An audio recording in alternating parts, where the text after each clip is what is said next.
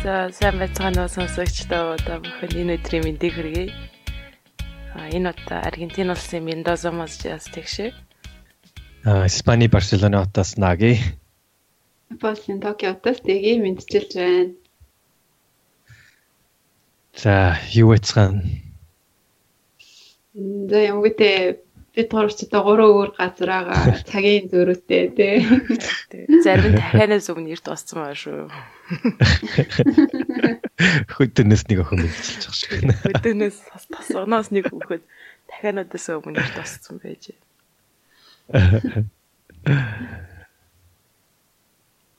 За 3 ондоо твээс та бүхэндээ мэдчилж байгаа юм байна. Тэгэхээр энэ удаа бид нэр урд нь уншсан нэг номныхаа үргэлжлэлийг тэ дараагийнх нь номыг та бүхэндээ хүрэхэд бэлэн болгоод байна. Энэ удаа сонгож авсан ном маань болохоор Homo Deus гэдэг номыг сонгож авсан байгаа. Та бүхэн бидний өмнөх дугааруудад бидний бэлтгэн хүргэсэн Homo Sapiens гэдэг номны үргэлжлэл гэж хэлж энэ номыг сонгож авсан байгаа юм. Автор гэдэг юм бол Yuval Noah Harari та бүхэн санаж байгаа. Израиль улсын түүхч эрдэмтэн ийм хүний бичсэн ном. Хамгийн анх хебрүү хэл дээр 2015 онд хэвлэгдэн гараад англи хэлээр орчуулах нь 2016 оны 9 сард хэвлэгдэн гарсан энэ ном байгаа юм аа. Тэгээд ном дээр бичигдсэн байгаа мэдээллүүд гэх юм бол энэ 2016 оны 9 сарын байдлаар бичигдсэн байгаа гэдгийг ойлгоорой гэд ихэнд нь юу ч гэсэн хэлчихье. Тэгээд энэ ном маань ер нь бол бидний өмнөх дугаарыг сонсч байсан бол та нар санаж байгаа түүхийн талаар аюу сонирхолтойгоор тайлбарладаг байгаа. Зохиолч маань өөрөө эдийн засгийн түүхийн улс төрийн шинжлэх ухааны гэдэг маш олон талын мэдлэгтэй хүн. Тэгээд номны маань өмнөх номны мэд төсөөлт одоо шинэ одоо хүн төрөлхтний хувилбар яаж гарч ирээд одоо бидрийг одоо яаж хамгаалах гэж байгаа талаар сонирхолтой хэлбэрээр дуусан байгаа. Тэгээд нэг төрлийн одоо номны маань үргэлжлэлтэй хамгийн сүүлд гаргаж тавьсан дээр асуулт нь яаж одоо хариулах вэ гэдэг энэ хариултыг энэ номноос та бүхэн олж авч болох юм. За тэгэхээр олныг нуршлагыг бүгдээрээ тэгвэл шууд ном руу орё тий. Энэ ном маань нийтдээ чинь бараг 448 хуудастай ном байсан байх шүү. Нилээн зузаан ном байгаа. Тэр энийг та бүхэндээ тэгээд товчлаад цагийн дотор ямарчсан бид нэр хүргэхээр бэлэн болгоод байна тий. За амжилттай. Цагийн дотор хийгчтэй шүү. За. Суулаарай.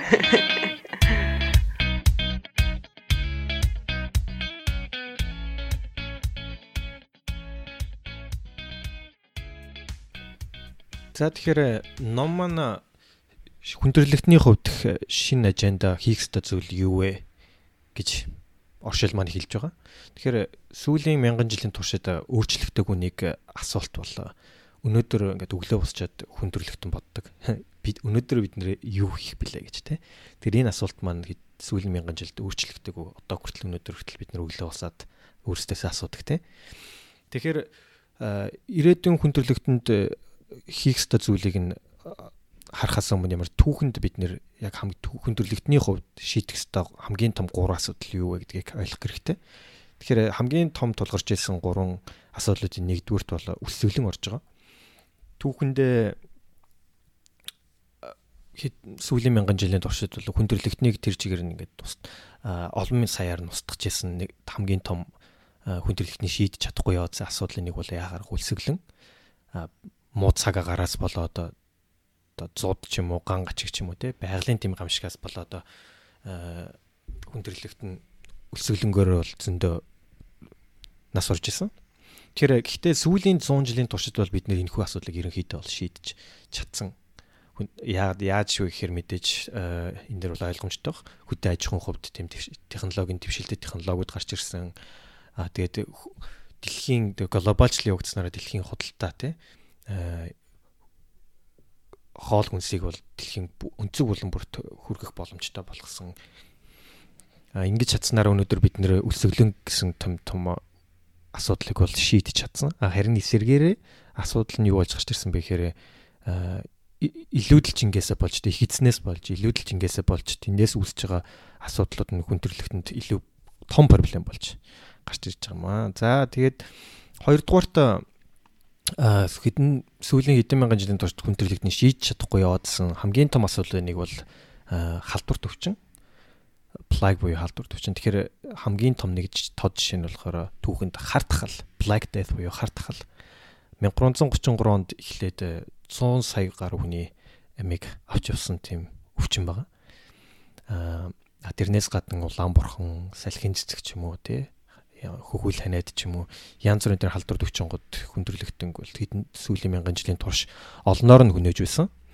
Харин сүүлийн бас 200 жилийн дотор эрүүл мэндийн шинжилгээ ухаанд асар том дэвшилтүүдийг гаргаж ирж чадсанаараа мөн ариун цэврийн хувьд бид нэр асар том өөрчлөлтийг хийснээрээ ерөнхийдөө халдвар төвчин гэсэн хүндрэлтний хувьд тулгарч байсан том асуудлуудыг бол өнөөдөр бид нэр ерөнхийдөө шийдсэн. Сүүлд гарч ирж байсан дох ч юм уу, Эбола ч юм уу те альва нэгэн халдвар төвчин гарч ирэхэд бид нэр ямар ч гэсэн тэрийг хорж цагдаад шийдлийг ингээд вакцин болдог ч юм уу те олох тийм чадвартай болсон байгаа. За 3 дугаарт дайн гэж нэг асуудал байна. Үүнээс үүдээд олон сая хүн бас түүхэнд нас орж исэн, амаалдж исэн.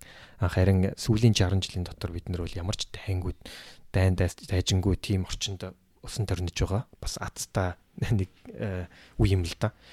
Тэгэхээр сүүлийн 2012 оны жишээгээр аваад үзэх юм бол 56 сая хүн нас барснаас 1 сая хүрэхгүй хүний хүчирхийллээс болж нас барсан байдаг юм байна. Гэтэл тэрнээс олон хүн амиа хорлсон ч юм уу эсвэл одоо янз бүрийн өвчнөөс болж нас барсан байх жишээтэй.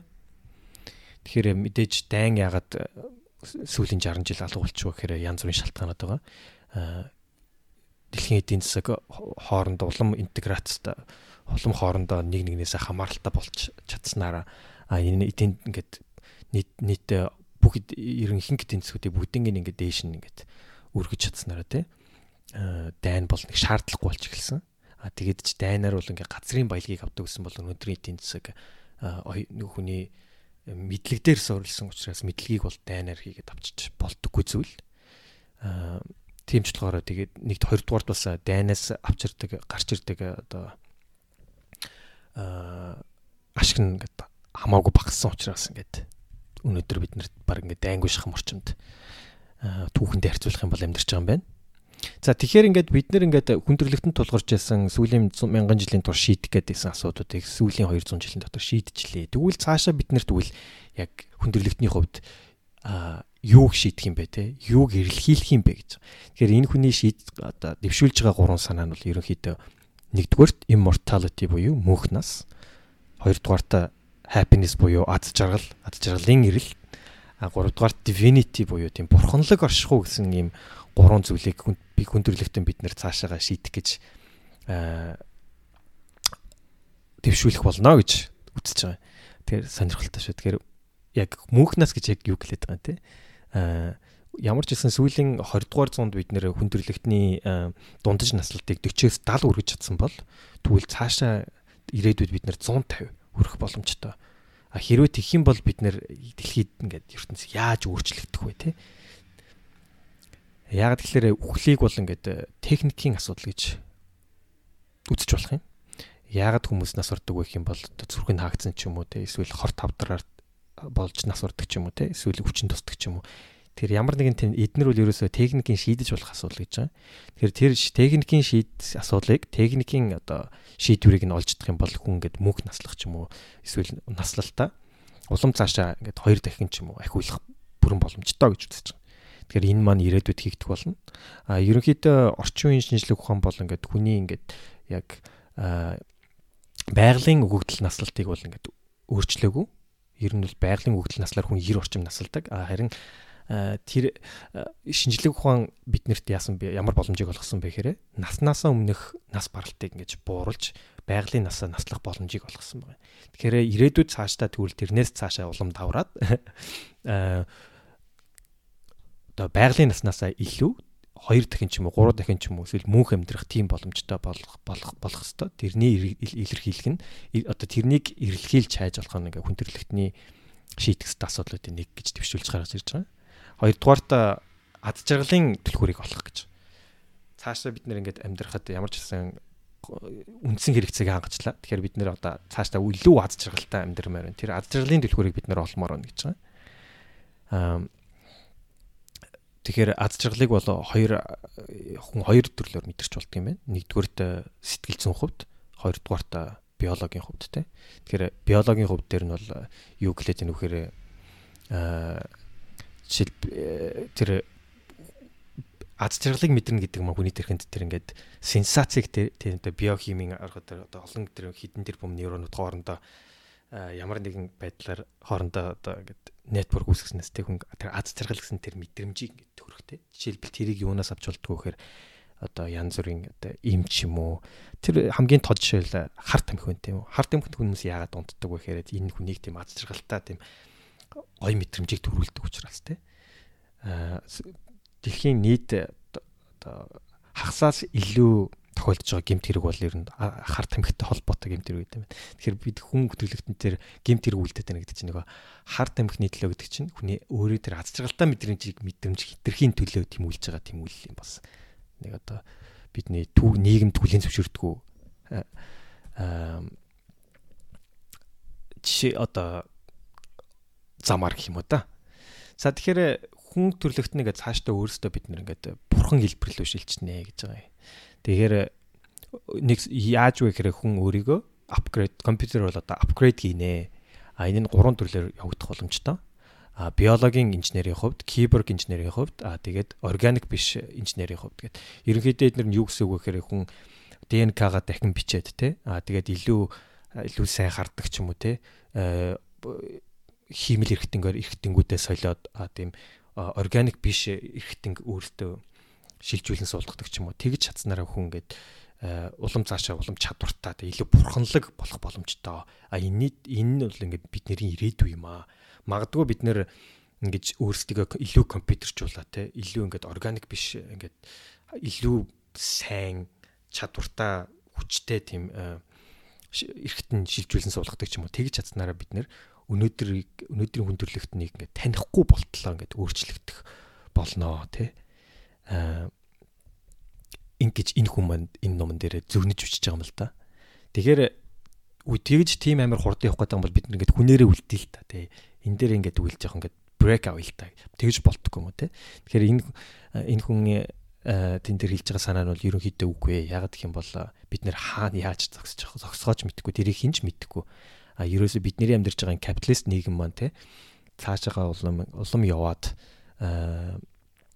хүний хүсэл мөрөөдөл хэрэглээ бол хязгааргүй байдаг. Тэгэхээр тэр нь ингээд цаашаага капитализм нийгмээр ингээд явахаараа тэр мөнхийн ус аз жаргалын эрэлж юм уу те бурханлаг оршихуг гэсэн тэр тэмүүлэлийг хайхаас өөр замгүй эсвэл тэр тийшээгээ зайшгүй бид нэр явна гэж тооцоод байгаа юм л та.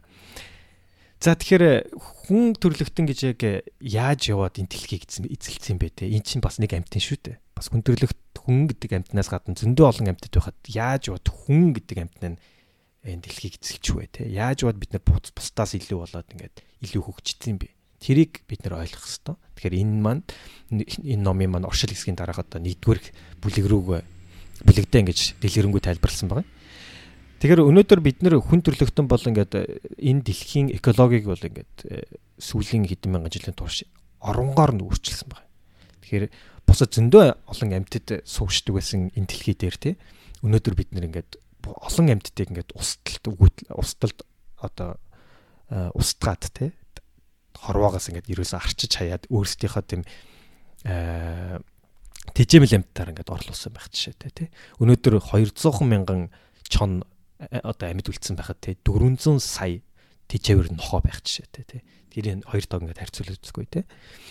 Тэгэхээр хүн бүр ингээд 70 мянган жилийн өмнө анчин тийм түүхчин одоо жимс дүүжиддэг байх үедээ хүн бусад амьтаас нэг ялгаагүй байсан. Өөрсдөө ч бусад амьтаас ялгаатай гэж үздэггүй байсан. Тэгээ яаж хизээ бид нэр ингээд өөрсдөө бусад амьтаас илүү олцгой амьтан ингээд үздсэн бэ гэхээр 12 мянган жилийн орчим жилийн өмнө хөдөө аж ахуйн хувьсгал гарч ирэхэд те хүмүүс бусад амьтдыг ингээд тэжээвэр болгож эхэлсэн, өөрсдийнхөө хүнсэндээ хэрэглэж эхэлсэн. Тэгэж хүнсэндээ хэрэглэж алж нятахын тулд бас өөрсдөө тэгж итгүүлэх ёстой. бид нэр бусад амьтаас илүү эднэрийг ингээд алах идэх эрхтэй гэж өөрсдөө итгүүлэх ёстой. Тэр үедээ хүн бурхан гэж зүйлийг одоо хийх сургагдгооныг гаргаж ирээд те одоо Библийг тэр үедээ бичээд энэ бурхан маань биднэрт хүн гэдэг амьтан чинь бусад амьтнаас илүү мундаг шүү, илүү хүч чадалтай, илүү оюун ухаантай, ухамсартай учраас бусад амьт бидний төлөө баг энэ дэлхий дээр байдаг гэж ойлголтыг гаргаж ирсэн учраас өөрсдөө илүүд үзээд энэ дэлхийн экологийг тэр чигээр нь ингэж өөрчилсөн түүхтэй юм байна л да. За тэгэхээр бид нэр за яг хөдөө аж ахуйн үүсгэл тэр үед ингээ бурхан гэсэн ойлголтыг гаргаж ирчлээ тий. Тэгэхээр тэр үедээ бидний хийсэн бурхантай хийсэн хилцэл юу байсан бэ гэхээр бурхан минь биднийг ингээд байгалийн гамшигаас ингээд авар тий. Бид нэр харин тэр өөрсдийнхөө олсон зүйлээ тантай хуваалцнаа гэж энэ ийм хилцэл одоо бичигдээгүй баг хилцэл хийсэн байгаа юм л да. Тэгэхээр бурхан ингээд бурханд хуваалцсан гэдэг утга нь юу гэлээд нөхөр өргөл өргөх байдаг шүү дээ тий. Амьтнаар бурханд тахих ч юм уу тий. Тэр нь ингээд бурхантай хуваалцаж байгаа гэсэн үг юм байл л да. Өнөөдөр хүртэл жишээлбэл нэг жишээ авах гэх юм бол 2009 онд Непалд тий 250 мянган амьтныг бурханд тахил өргөх гэдэг одоо алсан байдаг юм байна. Тэр энэ өнөөг хүртэл бид одоо 2000 жилийн турш ингэ явагдаж байгаа тийм зүйл юм байна. За тэгээд тэрний дараа шинжлэх ухааны хувьсэл сүүлийн 300 жил гарч ирэхэд те хүн бурхан гэдэг ойлголтыг ингээд багасгаад тэрнээс зайгаа авч гэлсэн. Тэрний оронд нь хуманизм буюу хүнээ шүтсэн, хүн дээрээ төвлөрсөн тийм шашныг өөрсдөө гаргаж ирсэн. Тэгэхээр бид нэр өнөөдөр мэддэгтэй либерализм, коммунизм, нацизм бол ерөөсөө хүн дээрээ төвлөрсөн шашны одоо хэлбэрүүд юм. Гэхдээ энэ 300 жилийн турш бид нэр илүү бусад амьтдыг те хэдэн саяар нь хэдэн тэрбумаар нь тийм хүмүүнлэг бусаар ингээд илүү хандж эхэлсэн байгаа юм. Тэгэхээр одоо дэлхий дээр нийтдээ 20 орчим тэрбум дахиа байдаг юм байл да. Гэтэ энэ дахиануудын ихэнх нь те ингээд тийм харанхуй өрөөнд хавчигдмал байдалтай те ингээд торон дотор ингээд хүмүүнлэг бусаар ингээд байдаг шүү дээ. Тэр амьтдын одоо орчиж байгаа гол зүйл нь бол хүмүүсийг тийж явах хэрэгсэн. Тэгэхээр одоо бид нар ихтэй тэрийг ингээд өөрсдөөс үгүйсгэж эхэлж байгаа юм байна л да. Бид нар яагаад бид нар хүмүүс ингээд бусад амьтнаас илүү болоод юугаараа илүү болоод бусад амьтныг тийм алах хэрэгтэй байдаг юм. Хоббигоороо хүртэл буудаж алах хэрэгтэй байдаг юм те. Тэгэхээр энд ингээд өөртөө итгүүлэхийн тулд ингээд хүмүүс ийм ойлголтуудыг гаргаж ирсэн байна л да. За нэгдүгээрт болохоор хүн гэдэг амьтан чинь өөрөө eternal soul буюу мөнхийн тийм сүнс сүлттэй бусад амьтанд байдаггүй. Тэ тэрийг ингээд байдаг учраас тэрүүн дээр ингээд энэ ойлголтон дээр үндэслээд бидний өнөөдрийн амьдарч байгаа улс төр эдийн засаг тий хууль нийгмийн орчин маань тэрний систем маань ингэж үүсэж гарч ирсэн байна л да. Тийм ч учраас бид нэр бусад амьтдыг өөрсдийнхөө хоолны хүнсний төлөө эсвэл өөрсдийнхөө хоббиний төлөө алах хэрэгтэй гэж тэрийг гол үндэс болгож ярьдаг юм байна. Ойлгодог юм байна. Гэтэл өнөөдрийн бидний мэддэг шинжлэх ухаанаар бол те эсвэл эволюцийн хуулиар хөвслийн онолоор бол тэр мөнхийн сүнс сүлд гэж юу яриад байгаа юм. Тэр нь байдаг хэсэг нь хизээж батлагддаггүй юм байна л да. Тэгээд ч хөвслийн онолын энэ бол эсрэг хухагдах. Хоёрдугаарт хүн өөрсдийгөө тийм conscious mind буюу тийм ухамсарт оюун ухаантай амьтан бусад ерөөсөө ямар ч амьтанд тийм conscious mind байдаггүй гэж ойлгох юм байл л да. Гэтэл тэр ухамсарт оюун ухаан гэдэг нь юу гэлээд байна вэ гэхээр тэр нь одоо өвдөлт тийм шаналл хүсэл тачаал тий уур хилэн мөн хайр инэрлийг тэр мэдрэх ухамсарыг гэлээд байгаа юм л да. Энийг бусад амьтад мэдэрдэггүй зөвхөн хүн гэдэг амьтан мэдэрдэг юм аа. Тийм ч учраас бид нэр өөр гэж тооцдог. Гэтэл ер нь шинжлэх ухаан өнөөдрийн шинжлэх ухаан яг ухамсар тийм хүний ухамсарт оюун ухаан гэж яг тэр нь зөвхөн хүнд байдгүй бусад амьтанд байдгүй гэдэг нь өөр асар том асуултын тэмдэг юм байна л да. Тэгээд ч одоо хийсэн зөндөө туршилтууд дээр амьтад хийсэн туршилтууд дээр амьтад хүртэл өөрөөсөө бас тийм бусад амьтад хүртэл тий өвдөл шаналтыг мэдэрнэ хүсэл тачаалтаа уур хилэнтэй хайр инэрлийг мэдэрдэг тийм ухамсарт оюун ухаантай гэж жишээнүүд их гардаг юм байна л да. За тэгэхээр бидний ингээд өөрсдөө хүн гэдэг юмд нь бусдаас бусад амьтнаас илүү гэдэг тэр гол шалтгаанууд маа те ерөнхийдөө шинжлэх ухааны эсрэг эсвэл шинжлэх ухаан тэрийг нь баталж гаргаж чаддаггүй гэсэн л гол ойлголтод түрээд байна л да. За тэгвэл гэхдээ хүн ингээд бусад амьтнаас яг юугаараа ялгараад өнөөдөр бид нар илүү мундаг болоо гараад ирчихвэ. Тэгэхээр энэ нэгдүгürt хүн гэдэг амьтан чинь бусад амьтдыг бодох юм бол олуула чөлөөтэй тийм хамтран ажиллаж нэгдэх тийм чадвартай юм байна. Тэгэхээр энэ нь бусад амьтны төрлийг бодох юм бол тий онцгой зөвхөн хүнд байдаг зүйл юм байна л да. Тийм ч учраас бид нэр ингээд олуулаа ингээд хамтарч нэгдээд хот суурин байгууллаа тий өнөөдрийн технологич байгууллаа ч юм уу шинжлэх ухааныг гаргаж ирээ ч юм уу тэгэж чадсны гол шалтгаан юм. Тэндээс биш тарих томтоод ч юм уу тий тийм юм биш юм байна л да. Хоёрдугаарт хүний бас хамгийн хүнд хүн байдаг бусад амьтад байдаггүй тийм чадвар бол хүний хязгааргүй тийм төсөөлөн ургуулan бодох чадвар юм байна. Ерөнхийдөө уран зохиолд ургуулan бодоод бодит амьдрал дээр байдаггүй зүйлийг тархиндаа ургуулan бодоод хамгийн гол нь тэрүүндээ олон түмнэрээ итгэж үнэмших чадвар. Нэгсэндээ тийм зөгнөл гаргаж ирээд тэрүүндээ олон түмнэрээ итгээд тэрүүн дээр үндэслээд янз бүрийн арга хэмжээ авдаг ч юм уу янз бүрийн зүйлийг хийх тэр чадвар маань зөвхөн хүнд л байдаг юм байна.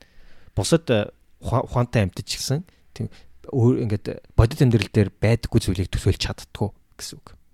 Тэгэхээр өнөөдөр Америк доллар ч юм уу одоо хөрөнгө оруулалт одоо хөрөнгийн бирж ч юм уу Google ч юм уу Европын холбоо ч юм уу энэ бүгдээрээ хийсвэр ойлголтууд тий.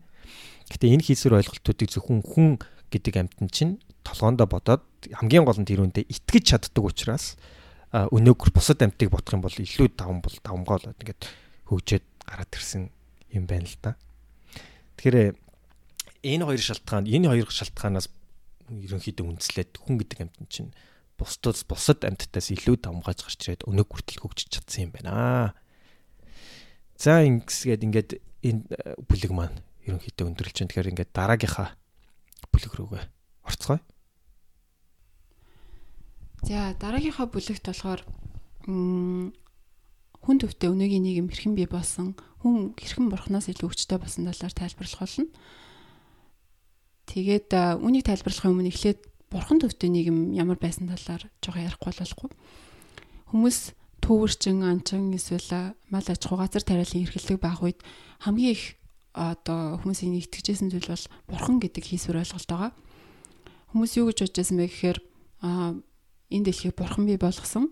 Газар гэдэг бол бурханы өмч. Тийм болохоор бид нар бурханы төлөө ажиллаж амьдрах хэрэгтэй, бурханд өргөл татвараа төлж амьдрах хэрэгтэй гэдэг тийм ойлголттой байсан. Тэгээд хаан хатууд болохоор хүмүүсийн итгэл үнэмшлийг ашиглаад өөртөө бурханы үр хүүхэд ч юм уу элч төлөөлөгч гэж итгүүлээд түүгээрээ дамжуулж хүмүүсийг захирчсэн, нэгтгэжсэн байх нь наа. Жишээлбэл одоо Египтийн пирамидууд байна тийм. Яаж ийм том бүтээн байгуулалтыг барьсан байх нь гэхээр тухайн үед чинь бол чулуун зэвсэг, модон зэвсгээс илүү зэвсэг байгаагүй, технологийн хөгжил байгаагүй тийм үед болохоор өөрсдөө хаан хат бол фараон буюу бурхны үрсад гэж хүмүүст итгүүлээд та нар бидний төлөө ажиллахгүй бол болохгүй, энэ бүтээн байгуулалтыг бурхны төлөө хийхгүй бол болохгүй гэдэг байдлаас нь итгүүлж исэн болохоор ийм том одоо хараад итгэж үнэмшмээргүй тийм бүтээн байгуулалтыг хийж чадсан олон хүний нэгтгэж чадсан юм байна. За бас нэг хүмүүсийг нэгтгэж чадсан зүйл болохоор бичиг үсэг юм байна. Бичиг үсэг гэдэг маань болохоор бид нар өмнө Sapiens дээр ярьжсэн асар их мэдээллийг хадгалж түгээх тийм боломжийг хүмүүс төгсөн. Энэ юу гэсэн үг вэ гэхээр одоо хүмүүсийг хэн ямар хотод хитэн төгрөгийн татвар төлөх ёстой ч гэдэг юм уу эсвэл одоо хаан хатад зориулж хитэн цагийн ажил хийх ёстой ч юм гэх мэтлэн тийм асар их засаг захиргааны мэдээллийг бол цаасан дээр буулгаж түүгээрээ дамжуулж хүмүүсийг одоо захирах тийм зохицуулах тийм гол зэвсэг байсан байгаа. Мөн түнчлэн бурхны шашныг дэлгэрүүлэхэд бол бичиг үсэг маш том үр өөл гүйцэтгэсэн. Жишээлбэл Библи байна. Тиймэрхүү шашны сургаалууд бол одоо бичиг үсгээр дамжиж маш их олон хүнд хүрсэн байгаа.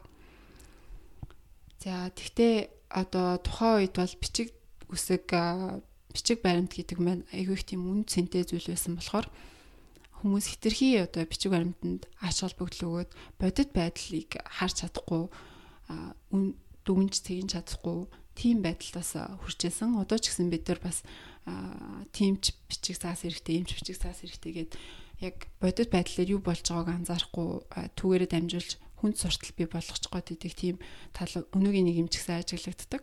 Тэгээд сайхныг болтол харагдсан нэг инээдтэй жишээ энэ ном дээр гардаг л да. Энэ болохоор 19-р зуунд Европын одоо тэргүүнүүд Африкийн улсуудын хил хязгаарыг хэрхэн тогтоосон талаарх жишээ байгаа. Тэгээд тухайн үед болохоор одоо европчууд Африкийн ихэнх нутаг дэвсгэрийг колоничлоод авсан. Тэгээд тэр колони улсынхаа нутаг дэвсгэрийг яаж одоо хуваасан бэ гэхээр зүгээр л Берлинд уулзаа те ямар ч Африкт очиж байгаагүй тийм хүмүүс уулзаад газрын зургийг гаргаж тавьж байгаа л шумаар хуваацсан гэж байгаа. Энэ сонсохоор инээдтэй юм шиг сонсогдож магадгүй ч гэсэн яг бид нар ингээд газрын зураг хараад зүнгүүт бусад твтэй харьцуулахад Африк хамгийн их тэгж яг үнэхээр шумаар хуваацсан юм шиг тийм хэлүүдтэй байдаг. Тэгээд энэ нь болохоор мэдээж хэрэг одоо Африкийн орон нутгийнх нь одоо уул усны онцлог ч юм уу эсвэл нутгийн иргэдийнх нь хаана оршин суудаг аж амьдралаа залгуулдгийг нь бол ерөөсөө харгалзаж үзээгүй. Тэгээд хуваагдсан тийм одоо хуваалт болохоор өнөөгийн ихэнх одоо Африкт гарч байгаа зөрчлүүд бол тухайн үеийн хил хязгаарын буруу хуваалттай холбоотой юм шүү гэж одоо зохиолч маань тайлбарладаг. Тэгэхээр өнөөдөр ч гэсэн бид нар анхаарахгүй болохгүй зүйл нь болохоор бичиг баримт бичиг үсэгт хитрхи их ач холбогдол өгөөд бодит байдал юу болж байгааг анзаарахгүй байж болохгүй гэдэг тийм нэг санаа өгсөн байгаа. За тэгээд тухайн үеийн бурханлаг шашин бурхан төвтэй нийгэм бол ажилтны хувьсгал гараад шинэлэг ухаан хөгжөөд эхлэнгүүт бүх зүйлийг бурхнаар тайлбарлаж болохгүй юм байна гэдгийг ойлгож эхэлсэн. Шинжлэх ухаанд итгэж эхэлсэн. Гэт хэлэнгүүд нэг шинжлэх ухаан шашин хоёр эсрэг тесрэг тийм зүйл юм шиг сонсогдож магадгүй. Гэхдээ үндэ болохоор бүх зүйлийг шинжлэх ухаанаар тайлбарлаж чадахгүй. Жишээлбэл одоо хүний ёс суртахуун ч гэдэм үү те амьдралын үнц ч гэдэм үү. Тиймэрхүү зүйлийг бол шинжлэх ухаан бүгдийг нь тайлбарлаж чаддгүй болохоор яалтчгүй одоо шашны дэмжлэг тусалцаа хэрэгтэй болж байгаа юм. Тэгээд өнөө үед болохоор тэгтээ дээр үед байсан шиг тийм бурхан төвтэй шашин биш, хүн төвтэй шашин нэг төрлийн одоо хүнийг дээдлсэн тийм шашин бий болчиход байгаа. Энийг яагаад зохиолч маань шашин гэж нэрлэдэг байгаа юм бэ гэхээр шашин гэдэг маань ерөнхийдөө бол нэг зүйлийг шүтэн бишрээд бусад зүйлийг одоо бусад зүйлээс илүү нэг зүйлийг одоо хамаагүй илүү ингэж дамгаалж шүтэн бишрхийг шашин гэж нэрлэдэг байгаа. Тэгээд өнөөгийн нийгэмд болохоор хүний эрх, хүний сонголт одоо хүний одоо ёс зүй гэдэг зүйлийг хамгийн их чухалчилж байгаа болохоор энийг бол нэг төрлийн шашин гэж нэрлэдэг байгаа. За тэгээд тийм хүн төрөлхтэй шашин, хүн төвтэй шашин, тэгээд шинжлэх ухаан гэдэг зүйл маань одоо нэг нэгээ нөхөж, нэг нэгээ дэмжиж одоо өнөөгийн нийгэмд хөл нийлүүлж халахж байгаа тийм одоо байдалтай байгаа юм байна. Тэгээд хүн төвтэй нийгэм маань болохоор ерөнхийдөө сая хэллээ хүмүүс одоо өөрийнхөө төлөө, өөрийнхөө хувь зайны төлөө сонголт хийх хэрэгтэй, чөлөөтэй байх хэрэгтэй. Тэгээд дээрэс нь болохоор сайн муу одоо сайхан муухайг болохоор хүн өөрийнхөө үзэл бодлоор дүгнж цэгж чаддаг тийм одоо нийгэм гэсэн үг. Дээр үед болохоор ямар нэгэн сайн юм болох юм бол жишээлбэл одоо Бетховен ингээд аягүй сайхан хөгжим зохиох юм бол энэ бол бурхан одоо Бетховенд гоё онготыг оруулж өглөө гэдэг байдлаар тайлбарладаг байсан байх нь. Харин өнөөдөр бид юу гэж тайлбарлаж байгаа вэ гэхээр Бетховен бол тухайн үедээ үнэхээр суут хүн байсан, үнэхээр авьяастай хүн байсан гэдэг байдлаар тайлбарлаж байгаа. Тэгэхээр одоо илүү тийм хүн төвтэй болсон гэсэн үг. За тэгээд ийм хүн төвтэй нийгэмд болохоор дэлхийн улс орнууд хамгийн их одоо баримталж байгаа, хамгийн их одоо ач холбогдол өгч байгаа зүйл болохоор эдийн засгийн хөгжил юм байна. Яагаад эдийн засгийн хөгжил одоо аж үйлбэр хөгжсөн өнөөгийн нийгэмд илүү хүчтэй одоо ач холбогдол болоод байгаа гэхээр угаасаа нөгөө төвөрчин анчин эсвэл газар тариалан эрхлэг байх үед угаасаа газрын үржил шим гэдэг маань одоо жил болгон адилхан байдаг тийм нэг газраас ургадаг ургамал бол газар тариа бол гинтхэн дараагийн жил өснө гэж байхгүй мал бол гинтхэн одоо дараагийн жил огцсон өснө гэж байхгүй тийм одоо орчин нөхцөл байсан болохоор эдийн засгийн хөгжил гэдэг ойлголт угаасаа хүмүүсийн толгойд байгаагүй мэн харин аж үйлдвэр хөгжөөд эхлэнгүүт юм гэдэг чинь хөрөнгө гэдэг чинь асар ихээр үрждэм байх гэдэг ойлголтыг хүн анх удаа авсан юм байна за тэгээд аж үйлдвэр хөгжиж эхлээд хамгийн түрүүн одоогийн бидний мэдэх хөгжингүй орнууд бол эрчтэйгээр хөгжөөд тэгээд одоо болохоор энтхийг хятад гэх мэтлэн хөгжингүй орнууд хурцтайгаар хөгжиж байгаа. Тэгээд эдийн засгийг хурцтайгаар хөгжингүүт юу орхигддаг вэ гэнгүүт байгаль экологид маш их хор хөнөөлж байна. Дэлхийн дулаарлал явагдаж байна. Нүүрс хүчлийн хийх хэмжээгээр ялгарч байна гэх мэт. Үүнийг болохоор одоо дэлхийн улс гүрний тэргүүнүүд бол мэдж байгаа, тий анзаарч байгаа, байнга уулзаж одоо дэлхийн дулаарлыг бууруулах талаас нь ярилцдаг тий 1992 онд Кёотогийн протокол гарсан саяхан гэхэд 2016 онд Парисын хэлцээрт бүгдээрээ гар юус зураад бууруулах талаас ярьж байгаа. Гэхдээ яг бодит арга хэмжээ авах тал дээр болохоор хүмүүс илүү одоо эдийн засгийн хөгжлөө илүү үзээд идэм байх. Хөгжингүй орнууд нь болохоор нөгөө эдийн засгийн хөгжил нь буураад ирж байгаа болохоор аль болох одоо хөгжлөө хурцтайгаар нь илүү өндөр хөгжтэй болгох талаас нь ингэж сэтгэл санаагаа зовоож идэг.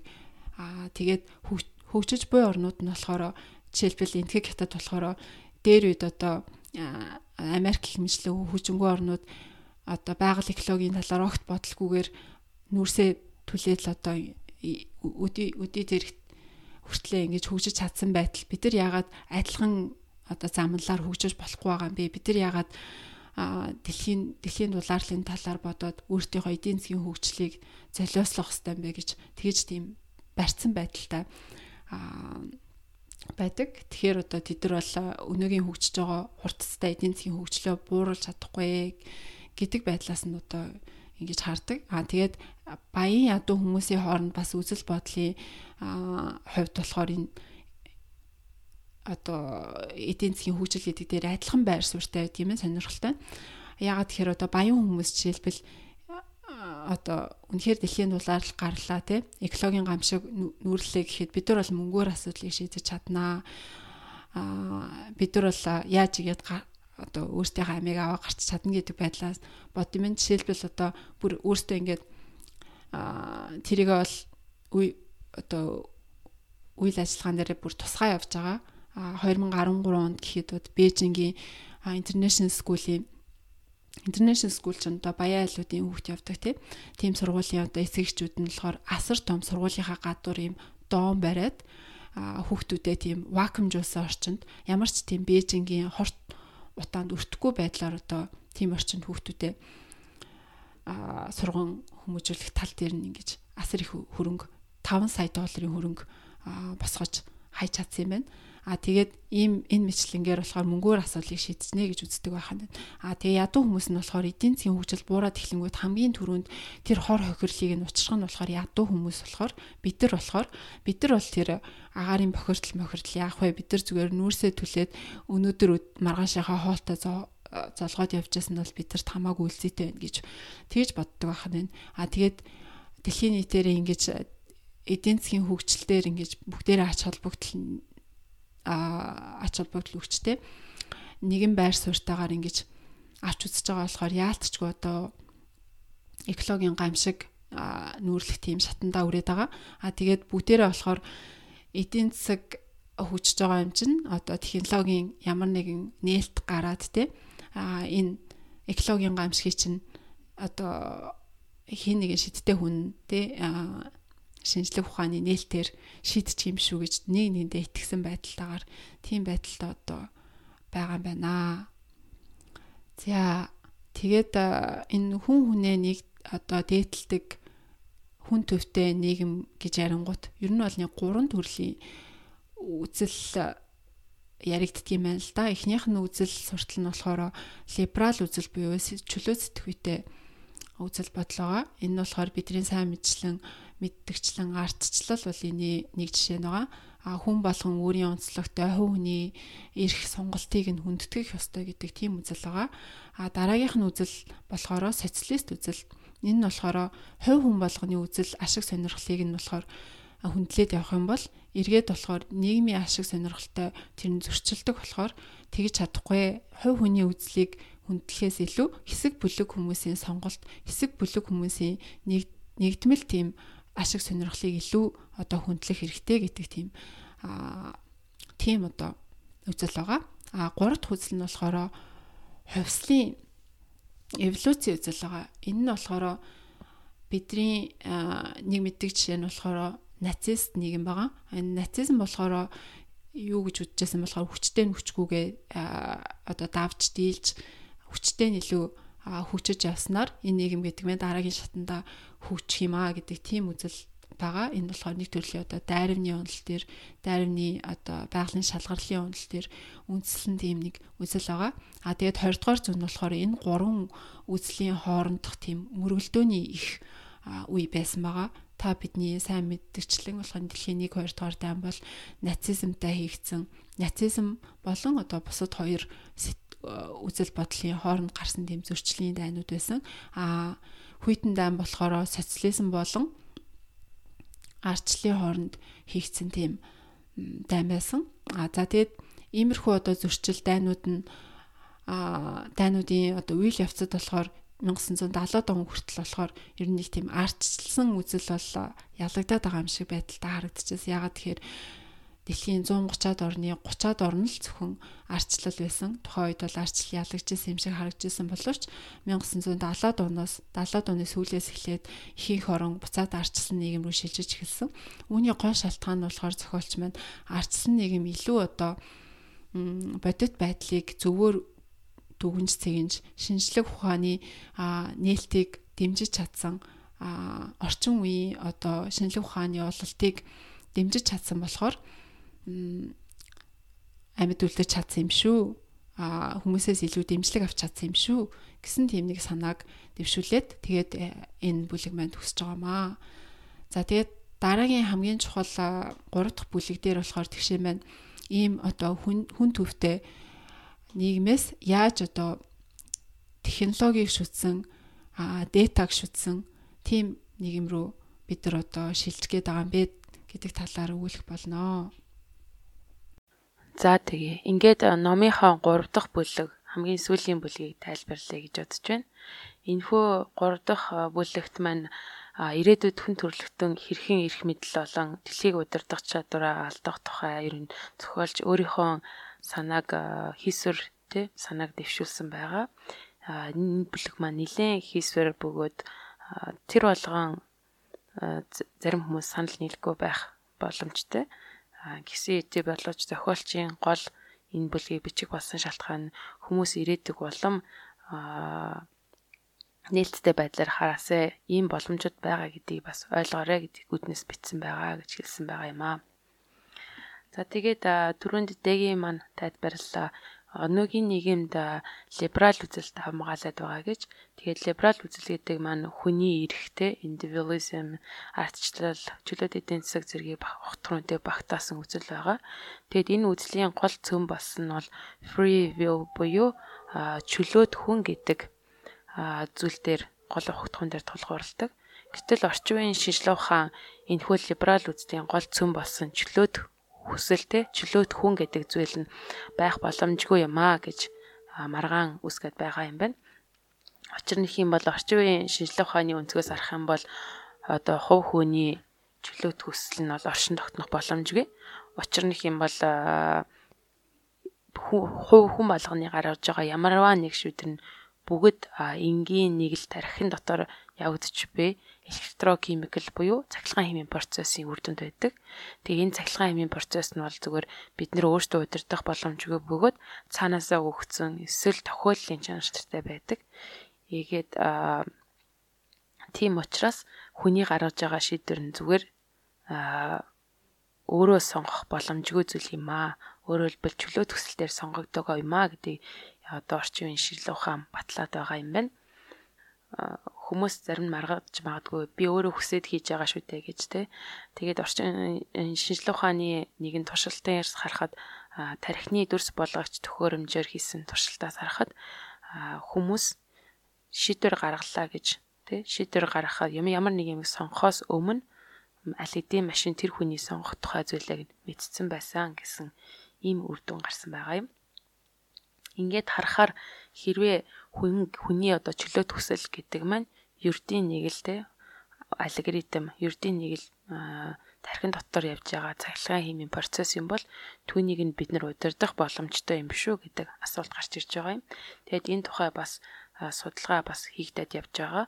Тэгээд одоо сонирхолтой нэг жишээ гэх юм бол Америкийн нөхцөл улсын цэргийн ангид тий цэргийн Америкийн нөхцөл улсын цэрэгт нэгэн шинэ төхөөрөмжийг одоо одоогийн байлаа туршиж байгаа юм байна. Тэр нь юу вэ гэхээр attention helmet буюу анхаарлыг төвлөрүүлэх зорилттойгоо ашигладаг дуулга. Тэгээд дайнд одоо цэргүүд явхад тэрхүү дуудлагыг өмсөд элдв зүйлд анхаарлаа хандуулахгүйгээр зөвхөн хийх зүйлээ ингээд зөвхөн өөрийнхөө даалгавар дээр анхаарлаа төвлөрүүлэх боломжийг нь бүрдүүлдэг юм байна гэж. Тэгээд иймэрхүү байдлаар ийм төстэй төхөөрөмжүүд хэрвээ бэлэн болоод бидний өдөр тутмын амьдралд хэрэглээдэг эхлэх юм бол бидний өөрийн хүсэж байсан чөлөө төсөл гэдэг маань зүгээр л нэг дэлгүүрт зарагддаг нэг төрлийн бараа бүтээгдэхүүн болж хувирах юм биш үү гэдэг энэ санааг дэвшүүлж байгаа юм байна. Нөгөө талаасаа харах юм бол хувь хүн гэдэг маань ерөөхдөө англи үгэнд байдаг. Хувь хүн гэдэг нь individual буюу одоо цаашдаа хуваах боломжгүй хамгийн сүүлийн зүйл цор ганц.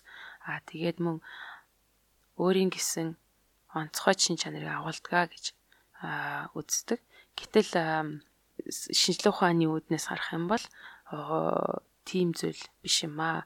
Хувь хүн гэдэг нь болохоор баруун зүүн хоёр тархины хоорондын маргааны үндсэн дээр үүссэн тэр хүн чинь юм шүү. Тэгтээ та яг аль нь гэдэг өөрийгөө хэлж чадахгүй байхаа гэсэн одоо ийм үр дүн гаргаад байгаа юм байна. Учир нь их юм бол зүүн тархи нь болохоор илүү хэл яриа болон логикээр дамгаалдаг бол баруун тархи нь баримтан дээр тулгуурлаж илүү шийдвэрийг гаргах тийм хандлагатай байдаг.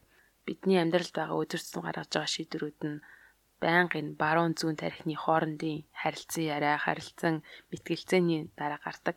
Тэгэхээр та яг өнөөдөр аль тархиа дагж байгаагаас шалтгаалаад таны та гэж хэлээд байгаа тэр цоцор гонц гэж хэлээд байгаа тэр хүн чинь өөрчлөгдөх юм аа гэж энэ ном дээр тайлбарласан байгаа.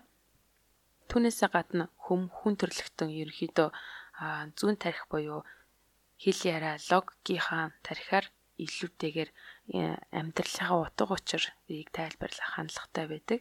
Тэр нь яа харахгүй тийм түүх ярих шаардлагатай байдаг учраас зүүн тархи нь илүү ажилтдаг байгаа юм. Тэгэхээр өөрөөр хэлбэл бодит амьдрал дээр болсон баруун тархины мэдрэмжээс илүү өөртөө зохиосон тэр зүүн тархины мэдрэмжээрээ илүү амьдралын утга учирыг хардгаа гэсэн үг. За ингээд бодохоор нөгөө амьдралын утга учир те дэлхийн ертөнцийн утга учир гэдэг нь бодит байдлаас илүү хамаарлагүй те тухайн хүний бодож байгаа те яг наривчлан хэлэх юм бол зүүн тархины үйл ажиллагаанд шалтгаалж байгаа тийм зүйл болоод эхэлж байгаа юм. Ингээд харахаар яг шинжилгээ ухааны үүднээс хүн гэдэг маань чөлөө төсөл гэж байхгүй харин чөлөө шийдвэрүүд нь тархин дотор явагдаж байгаа цахилгаан химийн процессын үрдэнд явагддаг бөгөөд амьдралын утга учир гэдэг нь зүүн тархин дээр явагдаж байгаа яриа болон хэл логикийн үрдэнд гарч ирсэн үлгэр юм а гэж шинжилгээ ухаанчид тайлбарлаад байгаа юм байна. Мэдээж энэхүү шинжилгээ ухааны тэр баталгаад байгаа санаа нь яг л нэг Дарвины онол гарч ирсэн боловч Христийн шашин одоортол байгаатай адилханаар либерал үзэл бол энэ дүгнэлт гарч ирсэн гэдээ либерал үзэл маргааш алга болчихгүй. Гэхдээ цаг хугацаа явахын хэрээр шинжилгээ ухаан нь одоо улам хөгжихийн хэрээр одоо бидний итгээд байгаа чөлөөт эдийн засаг, ардчлал, хүний эрх гэдэг ойлголтууд нь болохоор либерал үзэлтэйгээ хамт устан алах болно. Энэ устан алах болохыг үгүйсгэж чадахгүй юм а гэдэг саналыг зохиолч маань дэвшүүлжээ. За ингээд чөлөөт хүсэл зэрэг те хийсвэр философийн талаасаа либерал үзэл нь ирээдүйд аюул дүртэй байгааг тайлбарллаа. Тэгвэл яг бодит амьдрал дээр практикал талаасаа тий 21-р зуунд 3 том өөрчлөлт гарснаар хүн төвтэй энэ хүү үзэл бас хэрэглэнээс гарнаа тий байхгүй болох юм шүү гэж таамаглаж байгаа юм байна. Нэгдүгээрт нь хүн нь ерөнхийдөө эдийн засаг болон цэрэг дайны хувьд хэрэггүй болох бөгөөд түүнээсээ шалтгаалаад эдийн засаг болон улс төрийн системд ч гэсэн хүмүүсийн үнц нь гэж байхгүй болно гэсэн ийм үзэгдэл ажиглагдана гэж үзэж байгаа юм байна. За ингээд та бодох юм бол 17 дугаар зуунд дайн хийхээр болох юм бол маш олон тооны цэрэг хэрэгтэй. Тэгээд үйлдвэрт ажиллах юм бол олон тооны ажилчид хэрэгтэй байсан. Гэтэл одоо бол цэрэг дайн болох юм бол дайнд болох юм бол өндөр технологитой зэвсэг тэгээд хідэн чадвар сайтай мэрэгжилтэн байх хангалттай. Түүнээс гадна бүр дайнд биеэр оролцох шаардлагагүй кибер дайн буюу одоо интернетийн ертөнцид болж байгаа дайн 10 минутын дотор л дуусчих жишээтэй. Тэгээд түүнээс гадна хиймэл оюун ухаан мөн хүчтэй хөгжиж байгаатай холбогдуулан бидний өдөрцөнд байдаг мэрэгжлүүд бас алга болж байгаа. Тэр утгаараа хүмүүсийн хэрэгцээ бас багасж байгаа гэсэн үг. Энэ аль хэдийн зөндөө олоодаа сонсч байсан байх те. Жишээ нь одоо эмчнэрээс илүү хиймэл оюун ухаан хүний өвчнийг онцлохдоо илүү оновчтой оншилж байна ч гэдэг юм уу. Энэ жишээнүүд л маш олон байгаа. Ингэж хилээд одоо компьютер нь хүнийг орлоно гэдэг энэ дүгнэлтийг гаргахад ихэнх хүмүүс юу гэж маргадаг вэ гэхээр үгүй компьютер бол ухамсар гэж байхгүй юм аа. Өөрөөр хэлбэл сэтгэл хөдлөл мэдрэмж зэрэг байхгүй. Тийм болохоор хизээч үнийг орлож чадахгүй маа гэдэг зүйлийг маргааныг ихэнх хүмүүс гаргадаг байгаа. Гэтэл орчин үед юу болоод байна вэ гэхээр энэ оюун ухаан тий intelligence болон ухамсар consciousness гэдэг хоёр зүйл нь ерөөсө тустай зүйл болж хувраад байгаа юм байна. Учир нь их юм бол одоо цэрэг дайны хувьд тий компаниудын хувьд хараад үзэх юм бол та оюун ухааныг сонгох уу эсвэл ухамсарыг сонгох уу гэх юм бол цэрэг дайны хувьд гэх юм бол ухамсараас илүү оюун ухаантай байх нь илүү чухал болоод байгаа юм байна. Тэгэхээр ухамсаргүй компьютерт хүмүүс бол ялагдахгүй. Жишээ нь одоо урлаг гэх мэтчлэн илүү зохиомж сэтгэлгээний зүйл дээр хүмүүс илүү өндөр чадвартай гэж хэлэх хандлагатай байдаг. Гэхдээ бас өмнөх бидний номон дээр бас гарч ясныг ч гэсэн та санаж байгаа ах. Тэр үед бол альтын компьютер хүнээс илүү уран сэтгэлийн сайтайгаар бүх зүйлүүдийг хийдэг болцсон байгаамаа гэж хэлж байгаа. Тэгэхээр энэ үднээс харах юм бол хүмүүс альч байдлаараа ирээдүйд эдийн засаг болон улс төрийн үнцнийг алдах хандлага нь өндөрснө гэсэн үг. За ингээд либерализмд хоёр дахь занал хэлж байгаа зүйл нь болохоор хүмүүс хувь хүн гэдэг үнцнийг алдсан боловч бөөндөө олноороо байж чадах юм бол хүн төрлөختөн гэж тооцогдох явдал юм байгаа юм. Тэгээд түрүүн тайлбарснаар сүүлийн үеийн шинжлэх ухааны олголтын үр дүнд хувь хүн гэдэг нь тусгай онцгой гэдэг статус байхгүй гэж хэлсэн байгаа. Тэгээ харин эсэргээрээ чөлөөт хүсэл бодол байхгүй гэдэг нь болохоор зүгээр алгоритмуудын нэгдэл гэж хэлж болох юм. Хэрвээ эдгээр нь алгоритмуудын нэгдэл юм бол танаас том алгоритм таныг өөрийг чинь илүү сайн мэдэх болно гэдэг энэ ойлголт гарч ирж байгаа юм. Тэгэхээр тэр том алгоритмын дээр улам илүү дата цуглараад улам илүү их олон талын мэдлэг орж ирэнгүүт танаас илүү өөрөөс чинь илүү сайн шийдвэр гаргана. Өөрөөс чинь илүү таныг өөрийг чинь мэддэг болно гэдэг ийм алгоритм үүсэх юм аа гэж хэлж байгаа юм.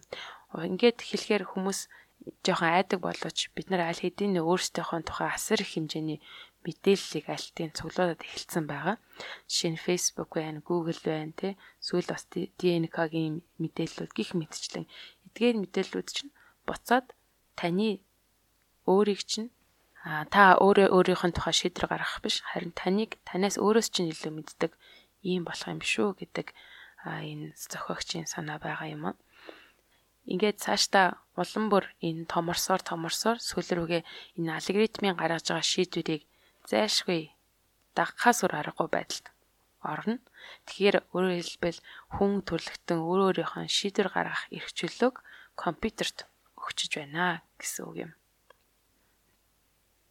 За ингээд хүмүүсэнтэй эдийн засаг улс төрийн үнцнийг алдлаа, хэрэгцээнээс гарлаа. Тэгээ хувь хүн гэдэг үнц нь бас алга болчлоо. Компьютер алгоритм нь таны өмнөөс бүх мэдээлэл шийдвэрийг гаргаад байна гэж үзье. Тэгвэл энэ ертөнцийг ерөөсөө либерал биш, пост либерал ертөнцийн байх юм биш үү гэж зохиолч маань таамаглаж байгаа юм байна. Тэгээд энэ хүү шинэ ертөнц үсээд эхлэх юм бол зарим хүмүүс нь яхаарахгүй эрх мэдэл хүчтэйг үлдэх болно. Тэгээд эдгээр хүмүүс нь бол маш цөөхөн тооны хүмүүс болж үлдэх бөгөөд тэгээд эдгээр хүмүүс нь өөрсдийгөө сайжруулагдсан суперхьюман болох юм шүү гэдэг энэ санааг зохиолч энэчээ дэвшүүлжээ.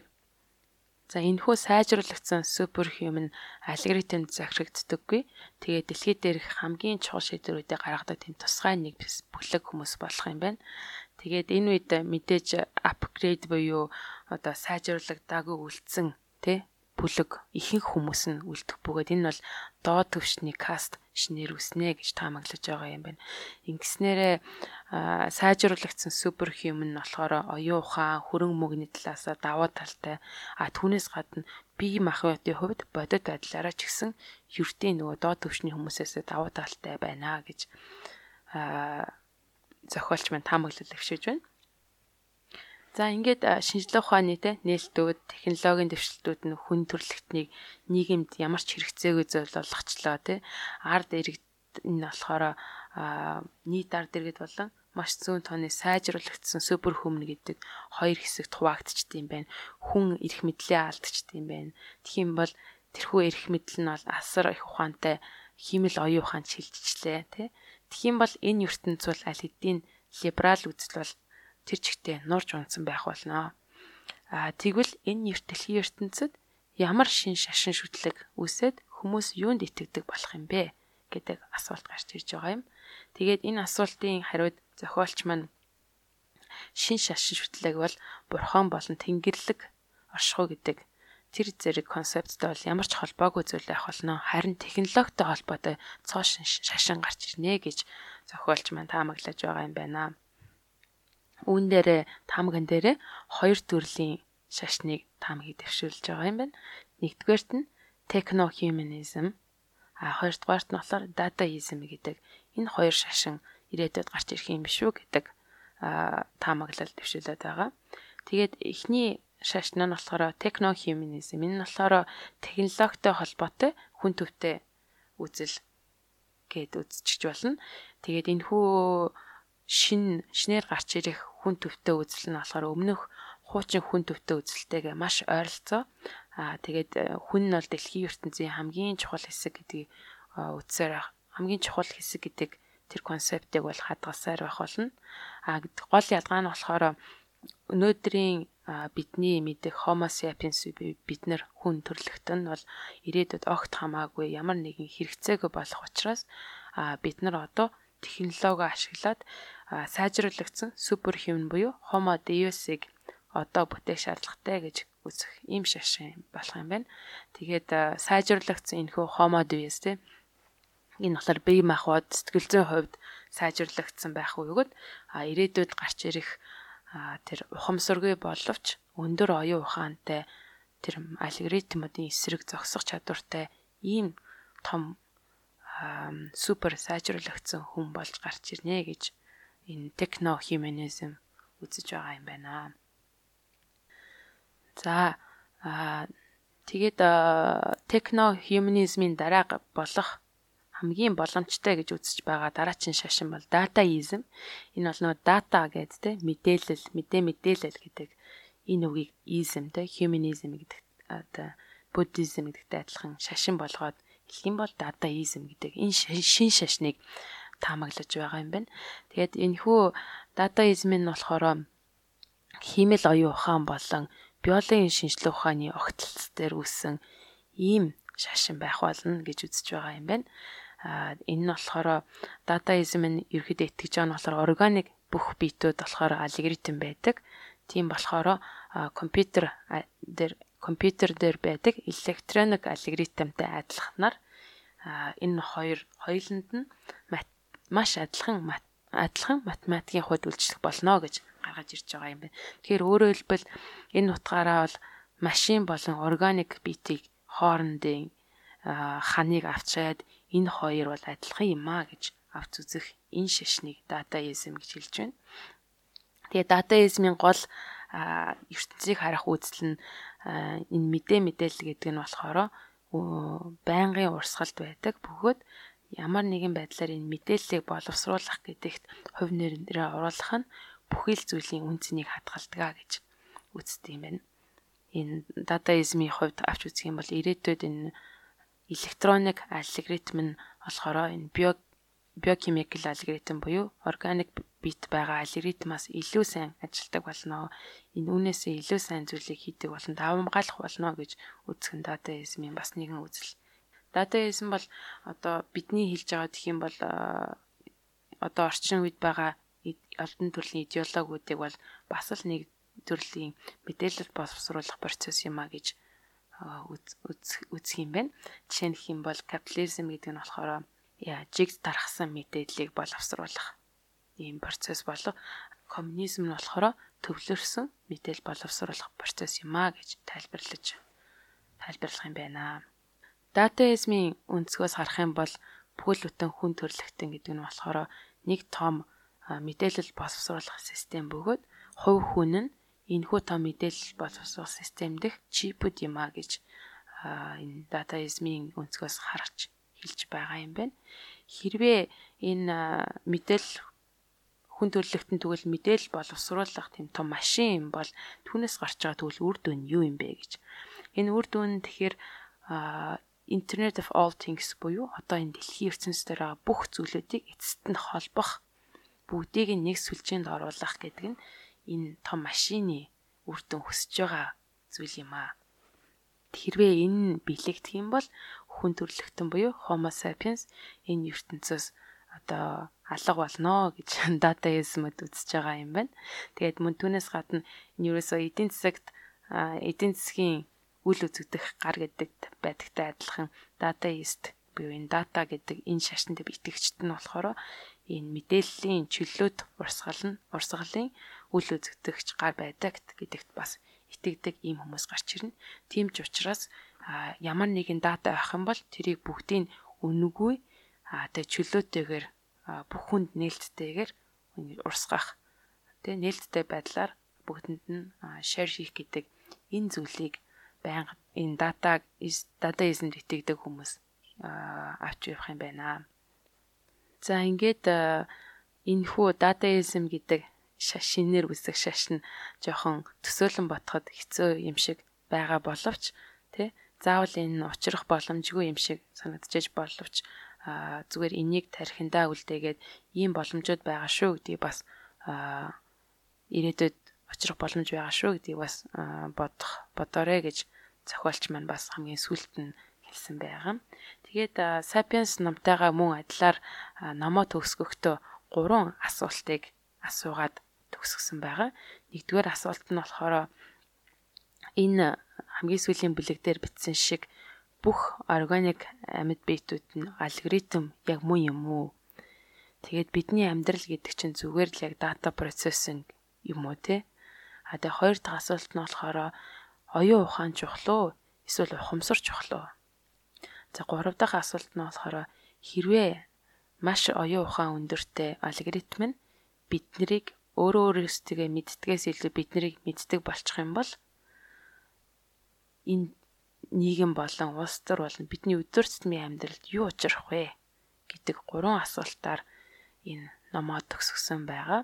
Тэгээд бас л яг Sapiens-тайгаа адилхан энэ сонирхолтой асуултаар төгсгсөн байгаа юм. За ингээд та бүхэндээ ямар ч гэсэн ингээд 3 хэсгээс бүрдсэн. Тэгээд энэ сонирхолтой номоо тэ 2 дахь бүлгийн 2 дахь бүлэг болгож гаргасан номыг танилцууллаа. Тэгээд таалагдсан байх гэж найдаж байна. Нилээ нэг бүрслэнгийн ярих цаг нь урт тэгээд жоохон сонирхол юм шиг санагдсан байж магадгүй ч гэсэн ном маань өөрөө урт те. Тэгээд ярих юм ихтэй болохоор аль бас нэгнийхээ яриг таслахгүй яриулъя гэж тэгээд ярьлаа те. Тийм тэгээд энэ номыг бол хэрвээ та боломжтой байх юм бол заавал өөрөө авч уншаарай гэж зөвлөе. Учир нь юм бол бидний нэг цагт те арай ядам багтааж ярьсан энэ зүйлээс гадна цаана маш олон гоё те концептууд энэ дотор байгаа. Бид нар зөвхөн чухал гэсэн зүйлүүдийг л түүж ярьсан байгаа гэдэг ойлгоод байна. Тийм. Заавал өөртөө авч уншаарэ. Хэрэг боломжтой бол. Тэгэхээр энэ номыг уншсны дараа бас ингээд ирээдүг төсөөлж байгаа төсөөлөл чинь бас ингээд нэг сүнтэй бас өөрчлөгдөх болов те. Арай юмыг ондоо өнцгөөс харах болов гэж би бас бодож байна л да. Тэгээд бас ирээдүй зөвхөн биш өнгөрсний өөр өнцгөөс хардаг болдог юм шиг санагдсан тий шашны талаар ч юм уу улс төрийн талаар усуудын талаар айгүй их олон одоо зүйл өөрчлөгдсөн ертөнцийг харах үзэл айгүй өөрлөсөн юм санагдсан надаа. Тэгээд одоо ирээдүйд дата гэдэг релижнтэй байгаа бид нар амьдрах нь шүү дээ. Тийм. Тэгээ энэ хүний дараагийнхаа бас нэг ном бичиж байгаа юм билээ. Тэгээ тэр нь утгагүй хэвлэгтэн гарна. Тэгэхээр тэр хэвлэгтээ гарахаар бас 3 дахь нь болгоод та бүхэнд бас хүргүүл сонирхолтой бах тий. Тийм. Окей. За тэгээд энэ удаагийн дугаар маань ч гэсэн бас та бүхэнд таалагдсан байхаа гэж найдаж байна. Тэгээд дараагийнхаа дугаараар уулзлаа. Өнөөдөр баяртай. За баяртай.